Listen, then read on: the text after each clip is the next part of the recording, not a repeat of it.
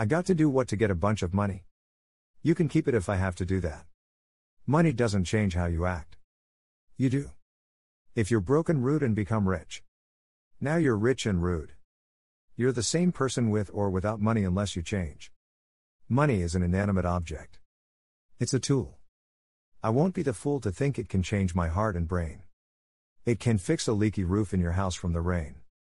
Can it make you sane or insane? If my money has to come with shady deals and fake fame. You can keep that too. What I'm trying to tell you is, I'd very much enjoy to be rich.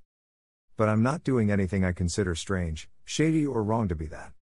If I can't be rich, God give me what I need to get by and I'll just deal with that.